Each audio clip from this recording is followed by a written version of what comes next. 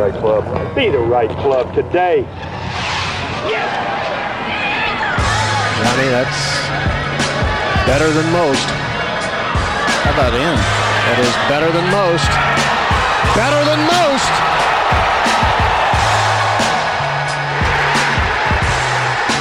Expect anything different? Ladies and gentlemen, welcome back to the No Laying Up podcast. We got the cleanup hitter here. I want to say heavy hitter, but I didn't want that to be. I didn't want Gary Player to get all upset about that kind of take or anything. But Kevin Van Valkenburg from ESPN, the Kirideck of hitters. Here he comes. Oh my God, that's Kevin Van Valkenburg's music. So we did a recap on Sunday afternoon after Tiger Woods won the Masters, which still doesn't sound right to say, but it just I don't think we could do it justice in the moment. I thought if there's ever a instance in golf that called for a follow-up podcast to try to bring this to terms, it was this one, and you were the only guy I could think of for the job. Kevin, welcome to the show. Boom. Thank you, Damon. Yeah, I'm still a little bit shocked myself. Did that really happen? It's funny, I was thinking about all the times I've been on this podcast, and Tiger didn't win a major, and we spent half the time talking about Tiger, and now we get to talk about Tiger. It's like there's no one who could be like, oh God, could you guys just move past Tiger, please?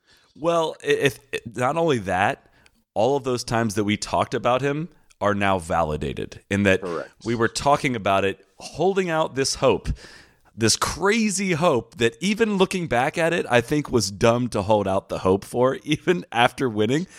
And it was the hope that this would happen, and it did. And I took the entire day off Monday yesterday. I didn't look at anything other than trying to figure out why our Apple Podcast feed isn't working. Apologies to that for anybody that's dealing with that.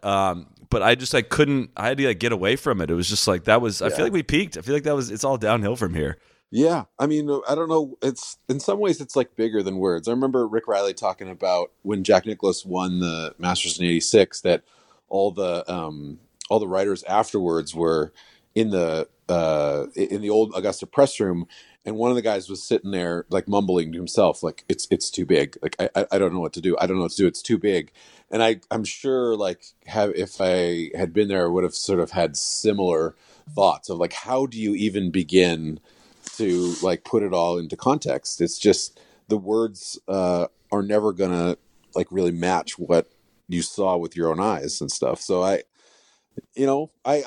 happy to admit that I was one of the doubters, one of the people who the haters and losers of which the haters and losers, and I think it's funny people, the old freezing cold takes stuff has one of my tweets back then where I was, man, I think this is over. And so all these people come at me, yesterday a few times. Oh, what's up now, you loser? I'm yeah, okay. I'm happy to admit that I was done. And you know what? If Tiger pinned one of those things on his fridge and Nicklaus did in '86 when they said he was done, then I'll take some of that credit too. I'm happy to sort of been a part of the motivation. I enjoy. You think for 1 second that I didn't enjoy the hell out of that yesterday? That even though that I was more interested in being right than I was, in seeing Tiger win again. What kind of a just stupid take is that? I struggle on that one because I think I agree. I didn't think this would happen. I don't think I ever said he's done. I don't want anyone to go back and listen to all the podcasts because there's probably a chance where I'd written him off at some point. But I don't know. I did not think this was possible. And the people that called him done, I see where you had enough evidence there to really think that. Yeah. And the one thing I kept coming back to was whenever Phil was asked about it, and it's beyond a token answer. Throughout all of this, you have to give Jack Nicklaus credit. He was I still think he can win. I still think he can win. I still think he can get my record. And we kind of laughed at it, when Tiger's on the operating table, for the second time in 6 months, yo, still think he could beat you, Jack? Well, it turns out, yeah, he can because I think what really scared me away the most was not even the injuries. It was Phoenix, and it was the chipping, and it was like, okay, all this crazy, embarrassing stuff that's happened to you. Now it is you. Now you suck at golf in front of our eyes, and that was the thing that was like, dude, the magic is gone. Like the game is gone. It is just totally washed over him. It turns out that was still more injury related than we even realized at the time. I mean, and I don't know. And again, I think it was even you that made the connection on the podcast about the potential of, you know, that the painkillers that he was on, or we don't really know what he was on, but how that has to affect your nerves and your chipping ability and all these sensitivities that come with the game of golf. And now looking back at it, man, this transformation is not something that we could have predicted in any way. So I don't fault you for calling him done. But I mean, you could not have predicted this. No one predicted this. Even the believer of all believers could have said, like, yeah, he's going to come back and truly win the Masters. You know who else thought he was done? It was Tiger who thought he was done when he said at the Champions Dinner, right, I'm done with competitive golf. I will say, my friend Michael Rosenberg, who writes Sports Illustrated, I remember talking to him years ago and saying, you know, nobody's ever come back from chipping hips. Nobody's ever come back from, you know, this kind of surgery or whatever. And Rosenberg was kind of like, yeah, but like nobody ever did what Tiger did before. Like you're putting a weird standard on a guy who already sort of exceeded, you know, every expectation. Nobody ever won, you know, the U.S. Open by 15 strokes. So I'm not really quite ready to say, like, just because no one's ever had, you know, come back from the chipping yips and been great at chipping again, that Tiger's not going to do it. And I was thinking about that yesterday. I was like, man, that was a pretty good point. Like I got lost in the sauce a little bit there. Well, it's also like the narrative. And I know you tweeted something about this too, of having him never come from behind to win a major, and like they were hammering that home. I was kind of like, well, you know what? Like none of this other stuff has ever really happened. Like he fused his back together. He was done for all intents and purposes. Like him being there is more miraculous than him coming from behind to win a major. So let's not like try to pretend that these trends matter anymore. Nothing matters anymore for him to be in that scenario. And like, I don't know how to revisit the likelihood of that happening yesterday. When I was looking up his stats, or like I was looking at data golf, which I like to follow as a day goes along, on like who the chances of somebody winning. Now, forget him about all the chances of him getting to that scenario. He teed off on Sunday with a 17% chance to win. And through 6 holes, it was 11%. And through 10 holes, with 8 holes to play, it was 14%. And it's like, it still wasn't likely that this would happen. And it still did. I don't know. Does it feel any different than it did Sunday night after letting it simmer for a couple days? I think so. I mean, it just, you know, I'm sure like every Tiger fan kind of dreamed that this would happen. And it would happen to the Masters. I never thought like, I think were sort of in unison in thinking that he could win a British or he could win a PGA. But that course just hasn't suited him for a long time, or there would always be somebody there who would shoot like a great round. And it's too easy for someone to do what Cantlay did and have, you know, put 7 birdies together and all of a sudden it looks like they're going to shoot 65. And for him to so be able to kind of like not only overcome the people in front of him, but the people behind him, I just never thought that was going to happen. And yet here we are. Like, I hope that we will be able to keep it in perspective in the sense of like, you know, what always used to bug me at the height of his sort of greatness is that like when Sports Illustrated was like the king of the world in golf coverage, they would every year like write a thing like, can Tiger win the Grand Slam this year? And it's like, you know, yet there's a reason that like nobody ever won it in a calendar year, and he's the only person who ever did it 4 in a row. You know, the Grand Slam that Bobby Jones won is a completely different kind of thing, but like it's just, you know, he's not going to win all 4 majors this year. He might contend in another one. Hell, he could win 2. Whoa, who knows? I'm going to draw the line right there because I'm ready to predict that he's going to win all 4 majors. You think is that being one of the haters and the doubters? Let me stop you right there from falling all over yourself again, KBV.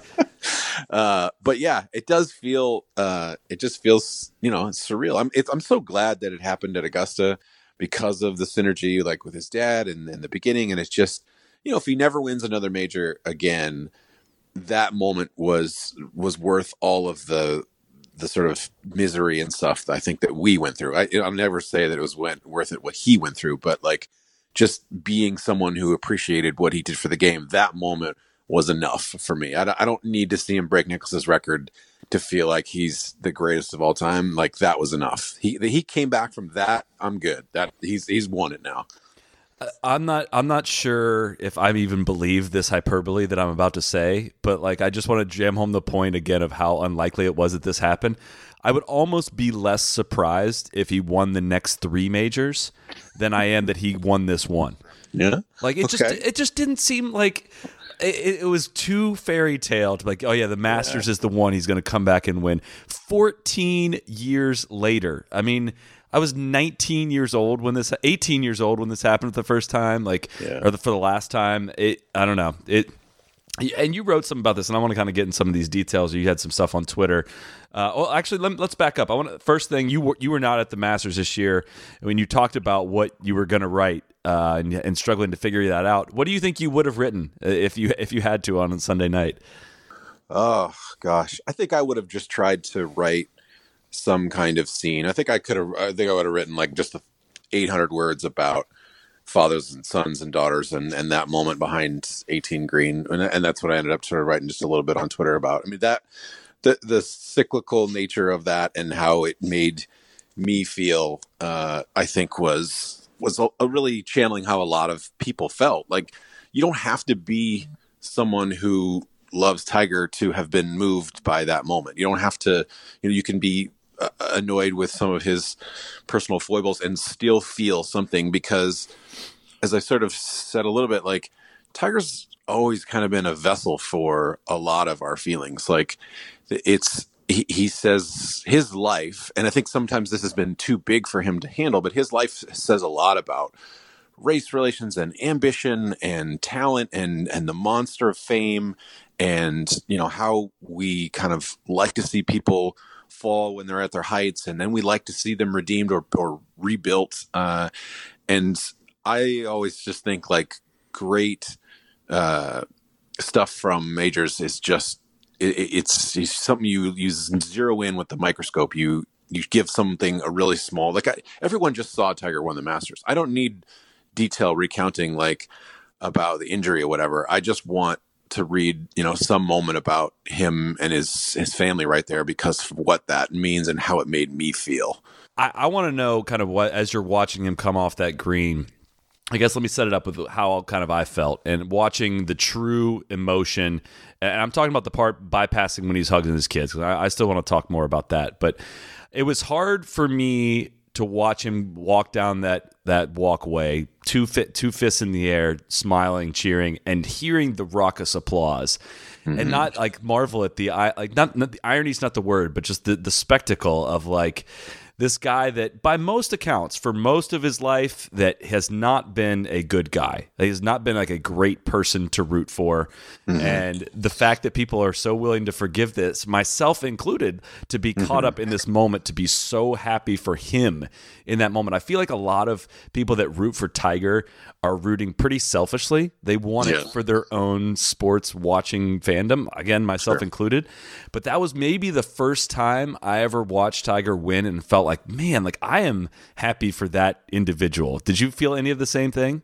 Absolutely. I mean, I was very much someone who did not root for him early in his career. Like, I was more of a Phil guy. I just, I felt like he was just so cold to people and so hard to kind of wrap my arms around that I just felt like I was rooting for a machine. The famous quote about Wilt Chamberlain saying nobody roots for Goliath, and that's to me what Tiger was. But in a lot of ways, we came to sort of be thinking of Tiger as like the breadth of our whole lives. Like you were 19 when he won the U.S. Open, the last one, and I was 19 when he won the first one, and so like that whole period of time covers a huge part of our lives. Like, different cities we moved to, different people we fell in love with, different heartbreaks we had, different jobs we had. And Tiger was kind of there as a constant through all that. And so in a lot of ways, when you're seeing the arc of his life, you can't help but think about the arc of your own life. And so that's where like the emotional connection comes. And then on top of that, like, I do think Tiger is a lot more appreciative of the love that he has from people now. Like in the beginning, it was always, I'm doing this for myself. I'm doing this to kick ass and be a destroyer of worlds. But as he sort of came around this time, I really feel like he grew to love the kind of the feelings that people wanted him so badly to come back because of the joy that he had given them. And so to see a person kind of come full circle and to appreciate how much people missed him and how much he meant to their sports watching lives was a really neat kind of thing. Before we continue on with KVV, I've got some exciting news from Callaway. Their Chrome Soft X triple track golf ball. The golf ball you see Phil Mickelson playing with, you see those blue and red lines rolling on the green, instantly recognizable. They're coming to stores. They're going to be in stores starting April 19th. The triple track is already on the ERC Soft golf ball. If you're a fan of distance golf balls, that's a golf ball you're going to want to check out. But Phil plays the Chrome Soft X with the triple track. As soon as he saw the triple track, he asked Callaway to put it on the Chrome Soft. People have loved it, so they are now putting this ball available for sale. We just got a bunch of them. I've tried it out. It's really cool. So you probably can't tell just from looking at the ball, but if you look straight down on it, it looks as if the lines wrap all the way around it. And it really just feels like it's kind of hard to describe. There's a thick line that makes me have a little more confidence standing over putts. It makes me feel like I don't have as much pressure on myself to hit it truly end over end or hit it straight. So it's helped my putting. It's helped Neil's putting. I know he's a fan of this golf ball. So go to CallawayGolf.com starting this Friday. They are available for purchase. Let's get back to KVV. So, and again, on that note, you talked a bit about how it felt as a father to watch him win. I wanted to kind of start with what I felt as with him walking away and some of his flaws as a character. I want to do that first and separate out. By any account I've ever heard, I would guess that you've ever heard, there has never been a bad word said about Tiger as a father. And he raves about his kids. And I've talked to some players that have played with him. Like, what do you talk about? And he's like, man, they're kind of tough to talk to. But once you mention his kids, he perks up and talks about his kids. And I've always had that image in my mind, like, all right, this guy is a flawed guy for all these reasons, but watching him with his kids has always kind of given me a weird amount of joy. Yeah. So that moment when he comes off the green with that excitement and his son comes running under the ropes and hugs him, the son who's never seen him win a major, kids have never seen him win a major, that moment hit me. That was like the moment of the entire week that hit me the most, of like, holy shit, this is an incredible moment. The outstretched, like the thing that's hit me the most is like, I think so much of his emotions, when you see like him making a really emotional expression, it was always like in excitement of like, I just made this great putt. Like I just did this thing. I'm fist pumping. I'm in, it's a sort of a combination of excitement and rage.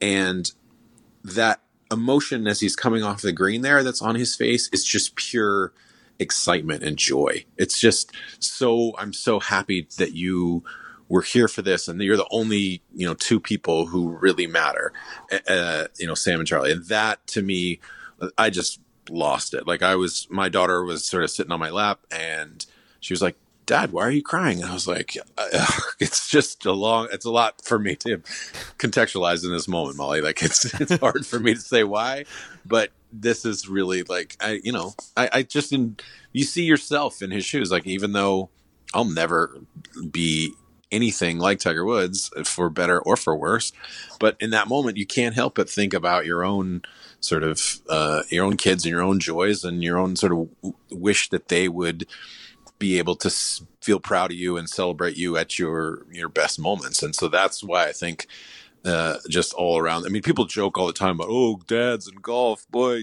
aren't you, nerdy dads who, okay, yep, guilty.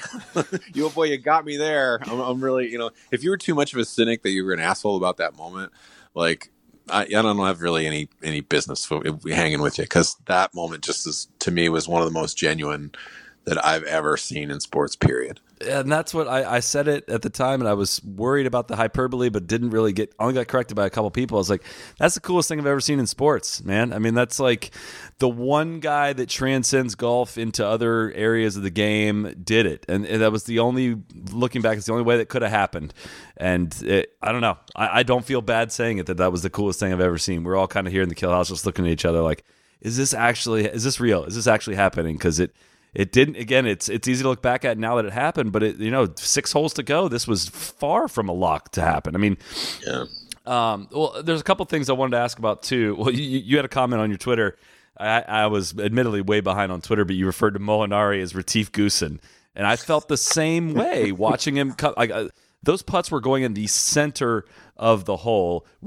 How surprised were you to see him hit that ball in the water on 12? I just stunned. I just couldn't believe. I mean, I still can't believe that all those guys hit the hole. That Koepka did it. Poulter was the one who sort of started it. Fino did. I mean, I just feel like it was. I don't know.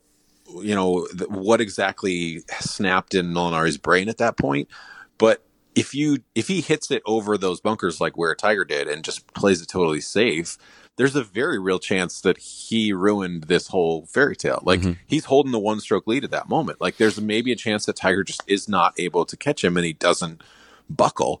And the Goosen thing was sort of a reference to like, Phil probably should have won the U.S. Open at Shinnecock way back when it was there, and because he basically outplayed Goosen, who just couldn't hit like a green, and you think he one putted. Bacon rewatched it, I think, once and was telling us he one putted like 11 greens or something nuts in the U.S. Open.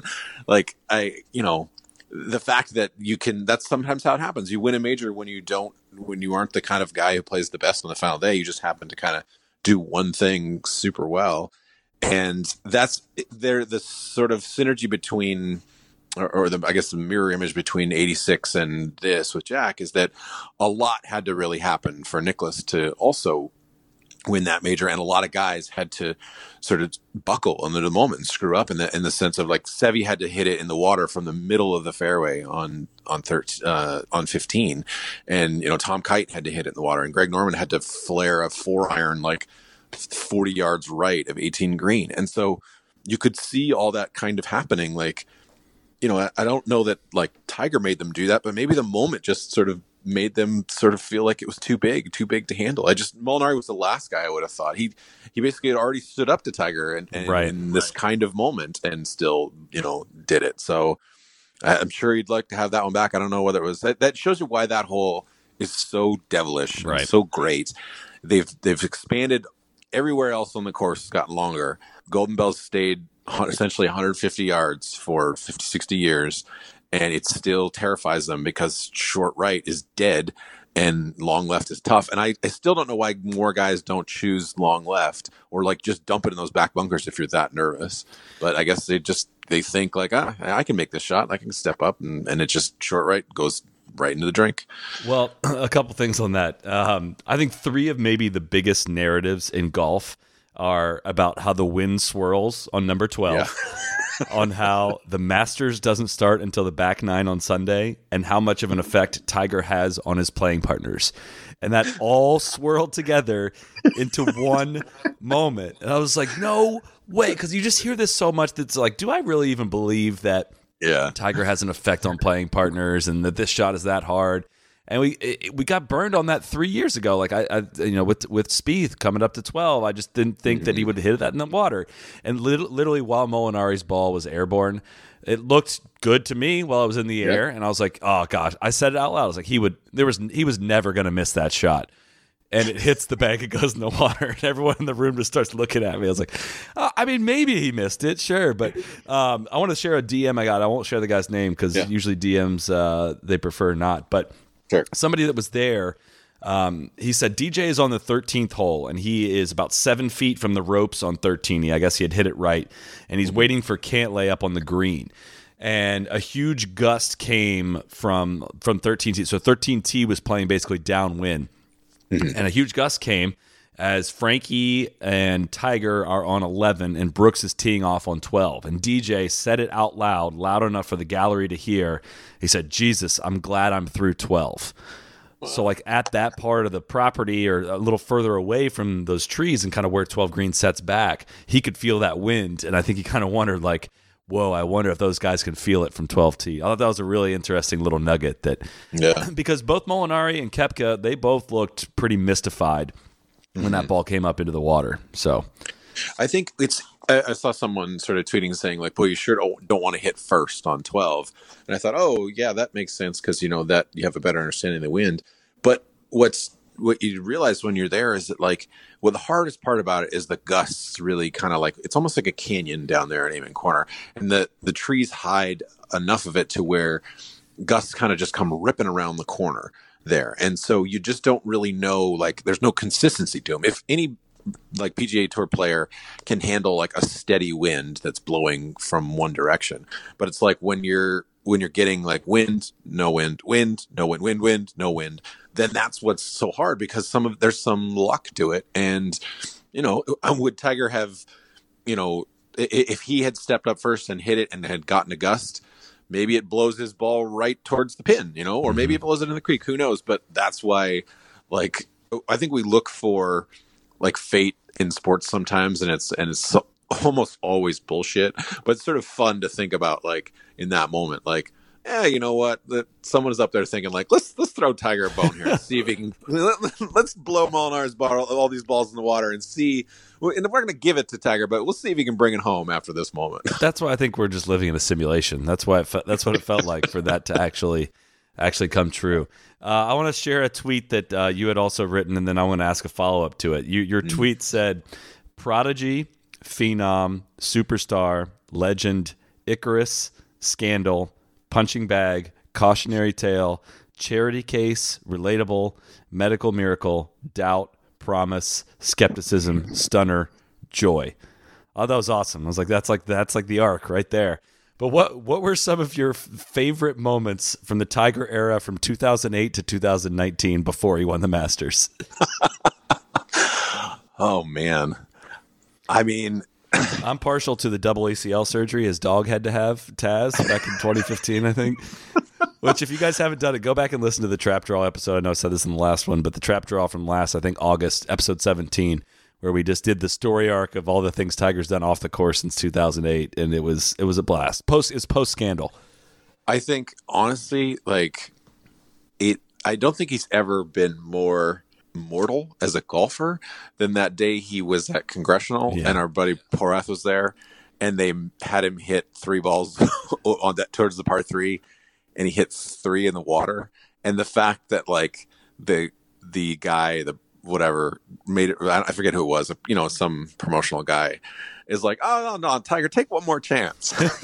And like rolls another ball to him, and what's Tiger gonna do at that point? But like, nah, man, like my back's killing me, like I'm not gonna. But then he hits another wedge like in the water, and just the eerie, uncomfortable silence of like, oh my god, like what happened here to this guy? This guy used to be able to just throw darts at things.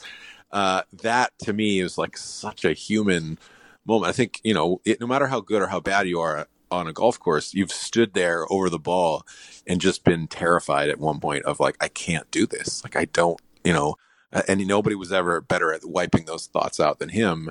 And so like just seeing that, oh God, that was so uncomfortable. And to think that guy came back and won the Masters just blows my mind. God, I still can't believe it. All right, I got some questions. First, Mr. Player, I just want to congratulate you on hitting it past Jack again on the ceremonial opening tee shot. Walk us through how special it was to be out there that Thursday morning. Well, some people yesterday were saying that we had tied the previous year, but we all know who won this one, Chris. If you can't hit it past old Gary Player, you ought to be out selling beans. Fitter than ever, I say.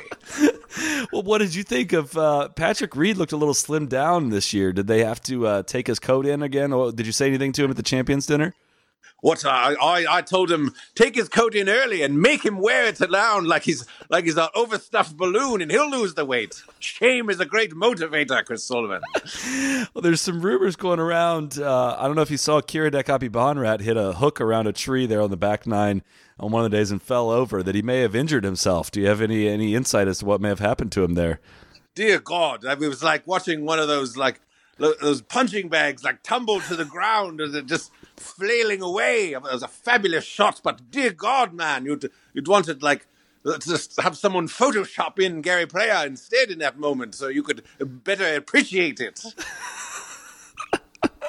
I didn't know how to ask an Elmo related question, so I had some Gary Player ones prepared. But good. So we got a bunch of Twitter questions I want to get through. Nick Anderson asked a great one. Why does Bubba put a mark on his yellow golf ball? In case he happens to, hit up on the green and there's four other guys who just, maybe in Bubba's mind, everyone plays a yellow golf ball. And he just he's never paid any attention to anyone else's deal. Just another oddity that is Bubba, I guess, probably habit of always having put a mark on it. There was that brief moment when he, eagled 15. Oh, God. Where I was like, oh, God, this is the worst case scenario. This is it right here. When he goes full Schwartzel and birdies every hole coming in. And wears a third green jacket. Like, ooh. Well, I warned this in the preview episode. I said, just be cautious on Sunday of overvaluing somebody's position on the leaderboard if they've gone through 15 and 16. Because those are the birdie holes, and you can get higher up on the leaderboard and make it look like you're tied for the lead. But really, Tiger hadn't finished 13, 14, 15, and 16 yet. And sure enough, it happened. I'm like, oh my God, is Bubba going to win the Masters? Is he going to actually go? That was the fear. And having all of us seen that Schwartzel thing happen in 11, like that possibility of somebody just running away and hiding and birding, it could have been Koepka. I mean, Koepka had good looks on 17 and 18. What did you think of, Koepka had a pretty tumultuous week leading in from Brandel spewing some hot fire. And we got a question. I'm struggling to find it right now, but kind of why do people find it hard? I guess I might have answered it right there, but why does this particular listener find it? It's Will Holmes. He said, why is it so hard to root for Koepka when he's such an incredible player? Yeah. I don't know. I mean, I have sort of kind of embraced Brooks. It's funny, when watching with my daughter, she would have, for whatever reason, she's just 9 years old. She really likes Brooks. She doesn't know anything about him, but she just when she's watching his golf game, it's like, oh, Brooks is my favorite player. She was way more rooting for him than Tiger. And so, if you just look at the golf game, if you're 9 years old and you're ignorant of anything else, he's awesome. But I do think that a little bit of his cockiness doesn't really have a lot of humor to go with it. Phil is cocky, obviously, but he also is willing to kind of poke fun at himself yet. And Brooks doesn't quite have that thing. Even DJ kind of cracks jokes about himself a little bit. And so I think maybe people would be more willing to open up if he had a little bit more of a sense of humor about himself, but he just doesn't.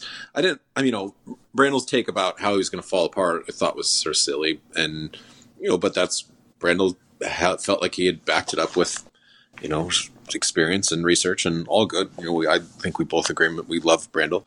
But I don't know. I was stunned that Koepka did not close stronger. Just seeing him hit in the ball and water on 12 to me was surreal. I mean, that to me was like when Seve hit it in the water on 15 in 86, because Seve was, probably should have won that Masters or certainly Norman. And it just, I never thought Brooks would flinch in that moment because he'd never flinched before when he'd been in that situation. And I don't know, I once compared Koepka to Hogan and saying maybe he's our version of Hogan, just a sort of a really surly kind of, I don't really here to be your friend. I'm just here to kick your ass kind of guy. And sort of the more modern version of just pound the shit out of the ball kind of version of that, not have it a pretty metronome swing, but just a guy who just unloads driver. I don't know. Maybe Brooks will be more, when Brooks is going for 8 majors or whatever, and he's come back from his own scandal or something down the road, that people will be chanting Brooks and willing to be excited about him. Breaking news. You heard it here first. The thing is almost every player, think about this. We tend to think of career arcs as a straight line, and it's just not. Every single player over time goes through some huge highs and lows. Some, whether it's, they have something go poorly in their family or their marriage, or, they have issues with their kids, or they blow their fortunes or something. You're talking about, normal human beings. And we think, that just because they're really good at golf, they're not going to be affected. I mean, Jen Jenkins sort of said, that the only thing that was going to stop Tiger from breaking Nicklaus's record was a bad marriage or injury. And Jenkins was wrong about a lot of stuff, especially Tiger, but he was sort of right on those two things. Is that like those two things that we never really could have seen coming were what kind of derailed Tiger's career. So it's very possible that Brooks has something like that looming in the future. It's very possible that like Rory and Spieth are going through like their own sort of searching in ways that we never could have anticipated when they were just kicking ass. And that's why you can't sort of predict anything is going to happen in golf. It's someone's always going to have something on the horizon that's totally unseen. I think where I net out on Brooks is like I'm struggling for a comp for him. You know, and I know you mentioned Hogan there. I'm not sure if that's it. I think it's a bad comp. No, I know what you mean. I know what you mean there, but it's I almost think like it's almost Oosthuizen, you know, just in that this big game hunter that has showed up in so many big moments. And I think I don't know, what you touched on there about him winning 3 majors and thinking, you know, we haven't seen him falter down the stretch. It's like this was way more likely to happen than him winning 3 straight majors. I mean, it's way more likely that guys will have up and downs, even if you've already won it. We've seen this a lot with guys recently. Spieth winning in 15, we thought he was going to close 16. That's what made it so shocking, was like, oh, he can't be nervous here now. I mean, he's already done this before. Surely that he'll do it again. But that's just not the way things work out. Going back to Retief Goosen, he wins it in 2001 at Southern Hills and wins it 2004 at Shinnecock, and then was supposed to win it at Pinehurst the next year and just fell apart on that Sunday and gave it to Michael Campbell. Like, it doesn't mean that it's always going to happen that way just because it's happened for you in the past. And that almost kind of this one slipping away from Brooks made the first 3 even more impressive to me. It like made him even less fluky. It's like, no, this guy's actually stepped up and done it 3 straight times, and that was putting into perspective how hard it is to actually close and win these things. So I think what we don't realize is like as good as Nicklaus was, like he finished second 20 times. Like he didn't always win those ones that he was in. And that's why Tiger always said, you know, I just need to put myself in contention to give myself chances. And he was right. Like eventually, like you can't be just absolutely nails every single time out. And you're going to falter. You're going to have a bad day. You're going to have a bad swing or a bad bounce even. And so, you know, Brooks will probably go back to winning a couple majors over the course of his career, maybe a bunch, you know, maybe only a few more. But, you know, he's going to also have ones where he blows because that's just how golf works. I mean, Tiger had ones he let slip away, and he's a pretty good closer. Yeah, I mean, Tiger's only got 7 runner-ups in majors and 4 third-place finishes to go with 15 wins. And Nicklaus had like 19 runner-ups and 17 third-place finishes. I don't know. Again, I said this before. I don't know what it means, but it's not like he's had a ton of close calls. If anything, I think he's trended more on the lucky side of these things falling his way than he has really gotten screwed out of any of them. But he's also... I was thinking like, just sorry, like, you know, like if Rich Beam, the whole, when I was thinking about the part about, he's never come from behind to win a major. Well, some of that is because like Michael Campbell happened to sort of like hang in there in Pinehurst when he was chasing like, and Rich Beam happened to make an incredible freaking, I think, eagle at the PGA that one year at Hazeltine when Tiger was birdied like 4 in a row to come right at him. Like, you know, Wai Yang stood up to him when no one would have imagined that dude was ever gonna, you know, Tiger could have scraped it around and shot 72, and most of those times won that PGA. And so, like, he had a few guys who just were able to kind of say, like, yeah, you know what, I'm not going away. Phil did it a couple times to him at the Masters. So, you know, no one's going to be. It isn't like Michael Jordan. I always think that Michael Jordan so much he's ruined our perspective of like what an alpha should be in sports because he had 6 shots at the finals and he won all 6. Right. But it's not like that in golf. Like Michael Jordan also lost a lot to the Pistons and the Celtics and all those places on the way up. And that's like the equivalent of like a golfer losing, you know, finishing 4th or whatever. Like just because Jordan made it to the finals 6 times didn't mean that he was like every time he had a chance to win a major, you know, if he was a golfer, he would have won it. Right. And that's a separate argument where the defending I've done of LeBron in the past of how many times he's lost in the finals, it was like, okay, would you rather have him lost in round 2? Like, is that better? Like, some people would. Yeah. Some people are that dumb, you know. That's why I always think, like, yeah, close calls in golf mean something. That doesn't mean, it is, as much as we place so much value on the winner, it is not all about winning events in golf, which, again, makes Tiger's record of winning them even that much more impressive. So Steve Klein had a great question. Do we need to discount everyone else's record from 2014 to 2018 while Tiger was injured?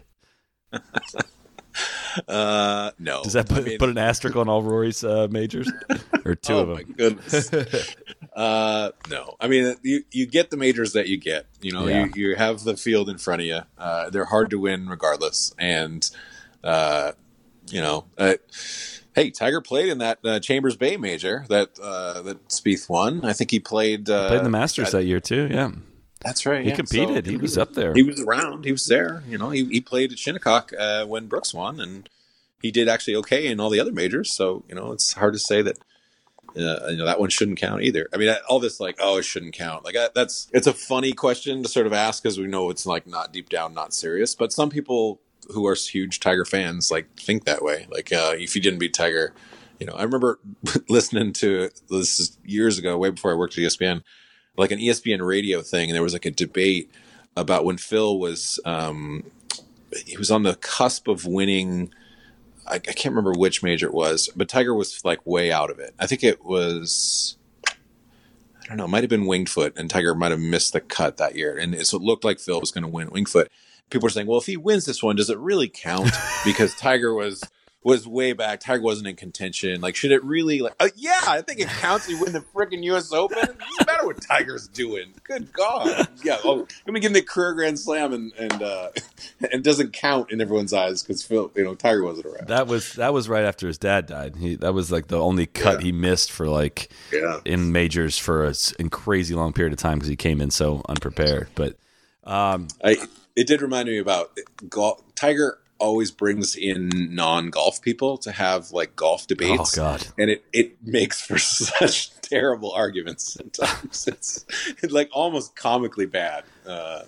Well, you say that, but we got maybe one of my favorite takes ever, which came from Skip Bayless on one of the Fox Sports previews a couple years ago, which was, was Ricky Fowler tall enough to win at Erin Hills?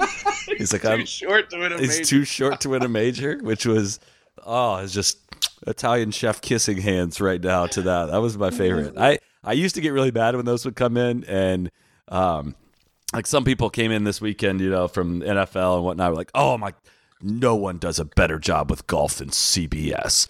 Nick Faldo is the best analyst in the game. And I was like, if I came in and swooped in an NFL Sunday, the Super Bowl, and was like, Phil Simms is the best at this, how well do you think that would go over? It's funny because I cover football too, and so it's like I get the rare crossovers of that. Yeah. And I think like my boy Rich Eisen, who I love, that's who I'm referring to. And I was like, I wanted to like DM and be like, my man, like we need to have a talk. This ain't it, dog. Faldo is Faldo. I mean, I'm so glad.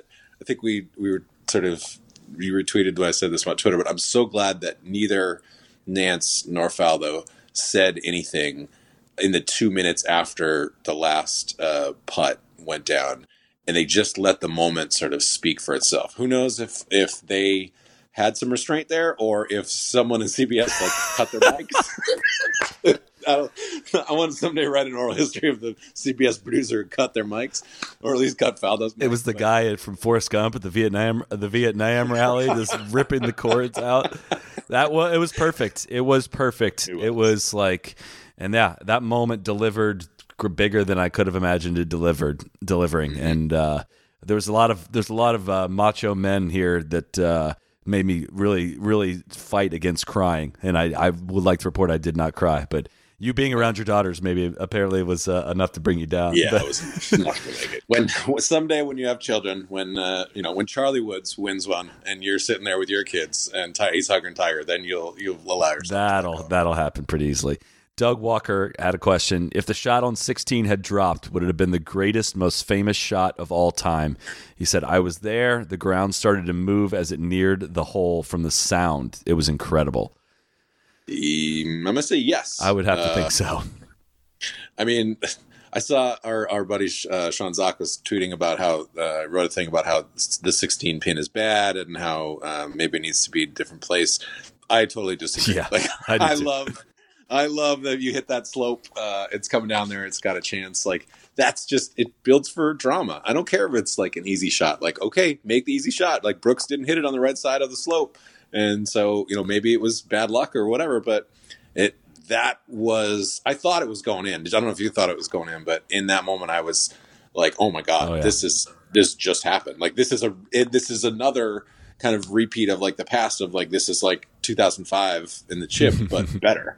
Imagine what would Vern have said if that had gone in? Like, I don't even think he could have said anything. I don't think he would have heard him if he said anything. What would Tiger's? I was thinking about this morning. What would Tiger's reaction have been? Like he's still got 2 holes, to play. He's got a 3-stroke lead or whatever at that point. Like, would he have gone bonkers? Would he have been able to sort of restrain himself? Like, I don't know. Like okay, so Big Randy had a thing like when the little gimme he had on 18, he should have scooped it and walked away from the game forever. If he'd have aced that he definitely should have. He should have walked off. He should have walked across the water, picked the ball up out of the hole, thrown it, and then retired and just left. Said, I've beat golf. Yeah.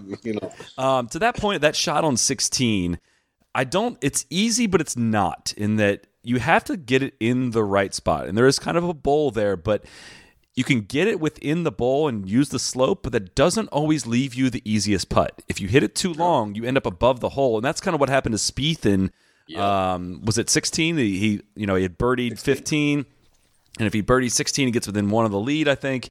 And he's Porter and I were standing right there. Yeah. And it looked like in the air, like he was going to dunk it. And then we left a really impossible putt coming back, like a really hard breaking left to right putt. And that kind of where they put that pin is it's just in a weird spot. Like it's hard to use that slope and leave it in a spot where you have a really easy putt. Yeah, when it's 2 feet, it's pretty easy. But even if it's 5 feet, it's not like an easy putt. And the guys that miss that bowl, I love shots that have kind of that dividing line of this isn't that hard to get it in this spot. And if you do, you're probably going to get rewarded. But if you miss this, you are punished severely. And having guys having to deal with those nerves.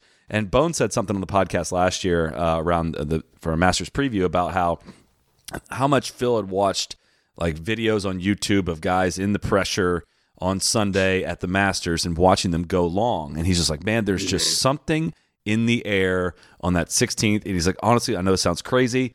There's a lot of people there. I don't know if there's like a lack of oxygen in that little part of the property, but the ball goes further on Sundays. We just have no idea why.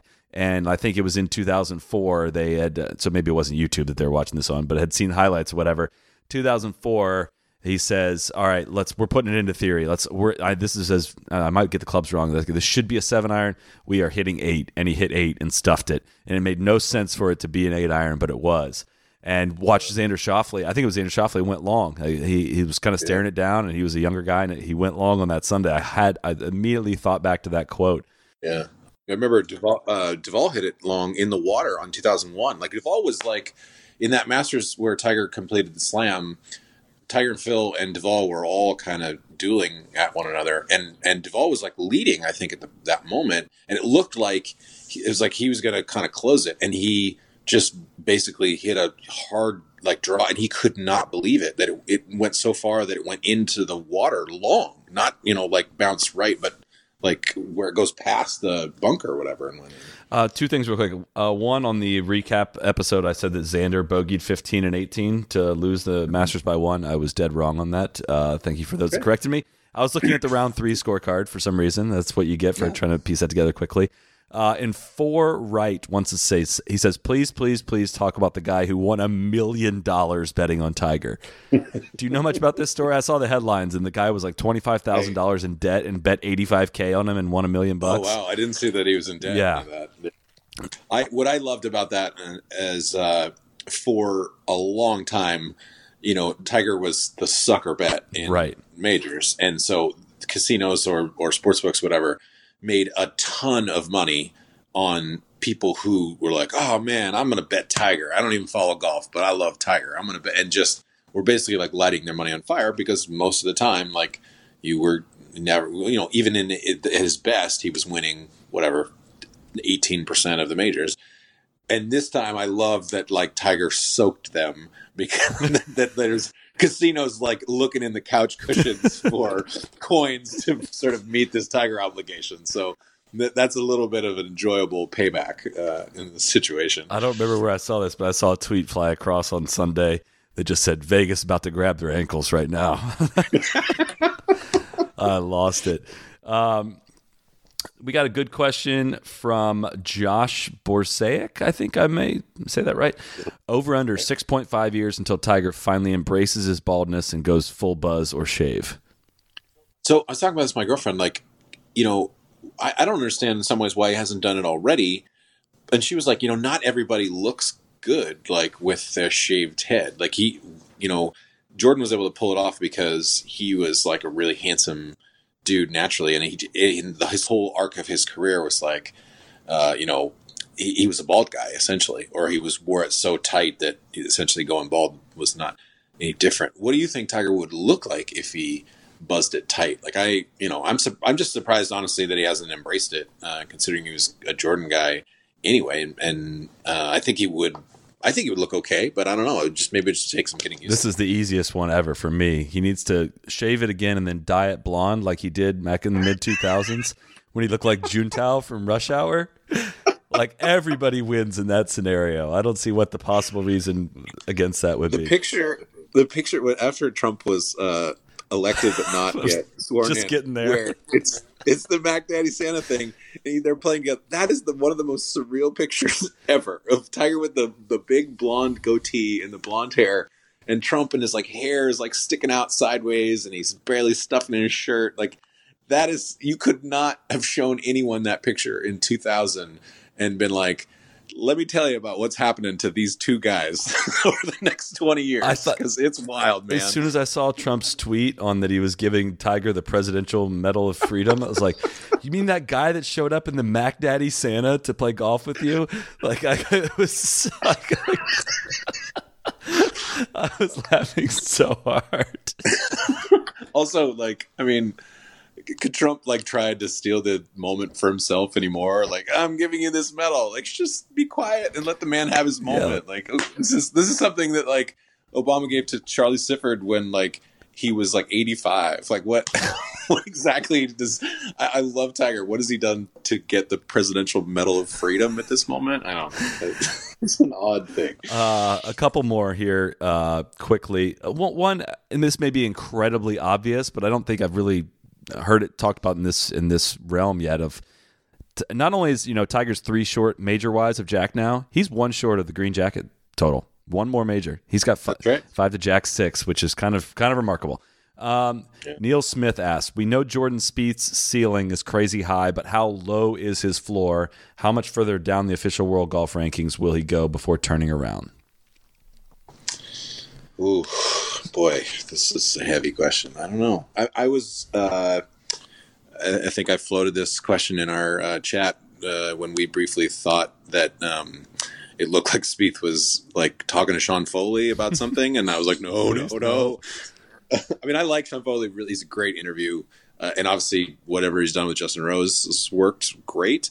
The last thing you want is like a young player to start like thinking like, oh man, like let me rebuild my swing and go with a completely different philosophy. Right. Like to me, as long as Spieth sticks with Cameron McCormick and kind of keeps figuring things out, like he'll come back and get hot again. He just may be the kind of player who goes through, sort of searching periods, and that's, some of his inability to hit it super far and his inconsistency with, or his streakiness with the putter or whatever, is just going to make him that kind of player. I mean, on some level, does it matter how far you fall in the world rankings? Like, who gives a shit on some level? As long as you're good enough to get into the tournaments you want to play, the WGCs, like, or whatever, it's not like Spieth's going to, like, in danger of losing his card, or he's not going to be exempt for majors or whatever. So I think if he kept falling, he could still sort of, like, play professional golf and figure it out until he kind of got again. What we're asking is Spieth going to keep falling forever and lose it? No, I don't think so. And then as long as you accept that premise, then I don't think it matters like what his world ranking is. Like if he's 40th in the world, no one, having seen him be the number one player in the world, I don't think anyone thinks he's, the 40th ranked player in the world. But he might just be a top 10 player for the rest of his career, and that's that's okay. Yeah, I would say so. Top 10 in the world at this sport. Yeah, that's pretty good. I think I'd like to be top 10 in the world, and whatever it is, I do. I have complete faith in him.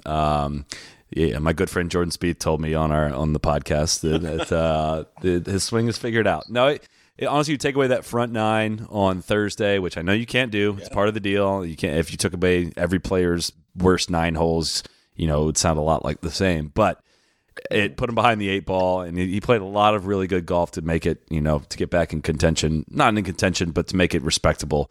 So it was a fine showing, but kind of a microcosm of his season of a lot of good going on. But man, the bad, when it's bad, is not. It's so bad that it can't be overcome, and you can't really contend. So last one, he's going to contend at Pebble. I'll promise you. I like that. That's my last one. I want to get your thoughts, Mr. Player, on CBD oil. It seems to be all the rage there on the circuit. Have you dabbled in it at all yourself? CBD. Well, I've never heard such a thing. Sometimes I would go to the garage and just take a little sip of motor oil and see, like, how tough is Gary Player deep down.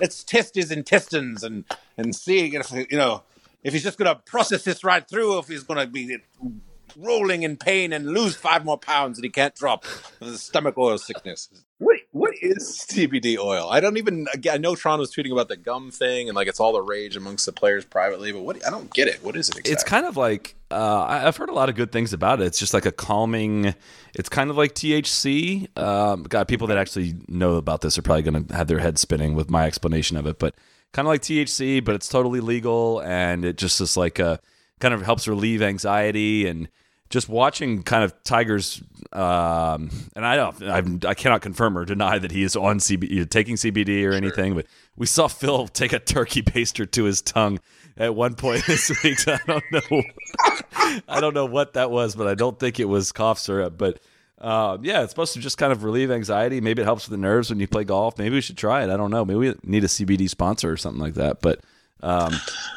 for the listeners, sometimes I'll give a little warning to KVV on what we're going to tee him up for Gary Player. I gave no warning on anything this week.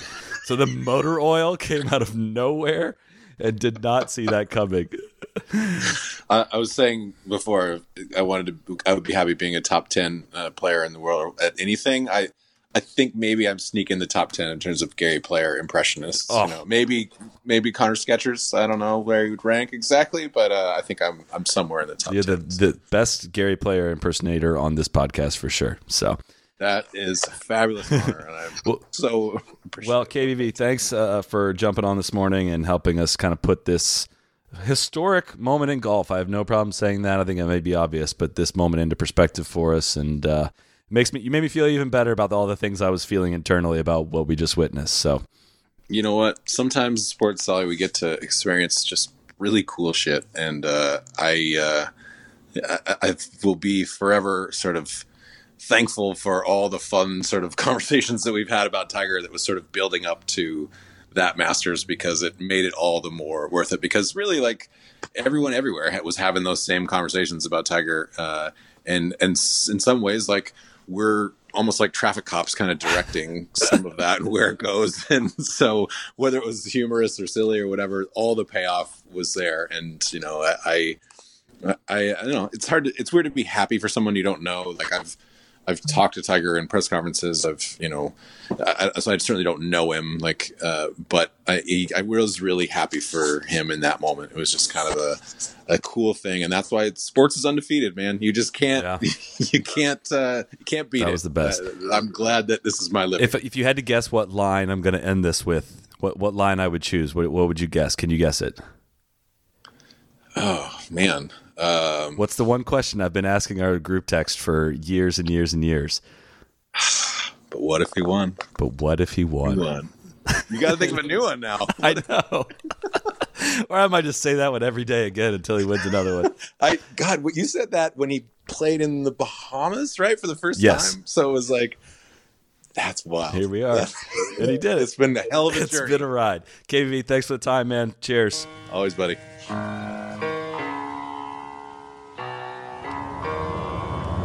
Be the right club. Be the right club today. Johnny, that's better than most. How about in? That is better than most. Better than most!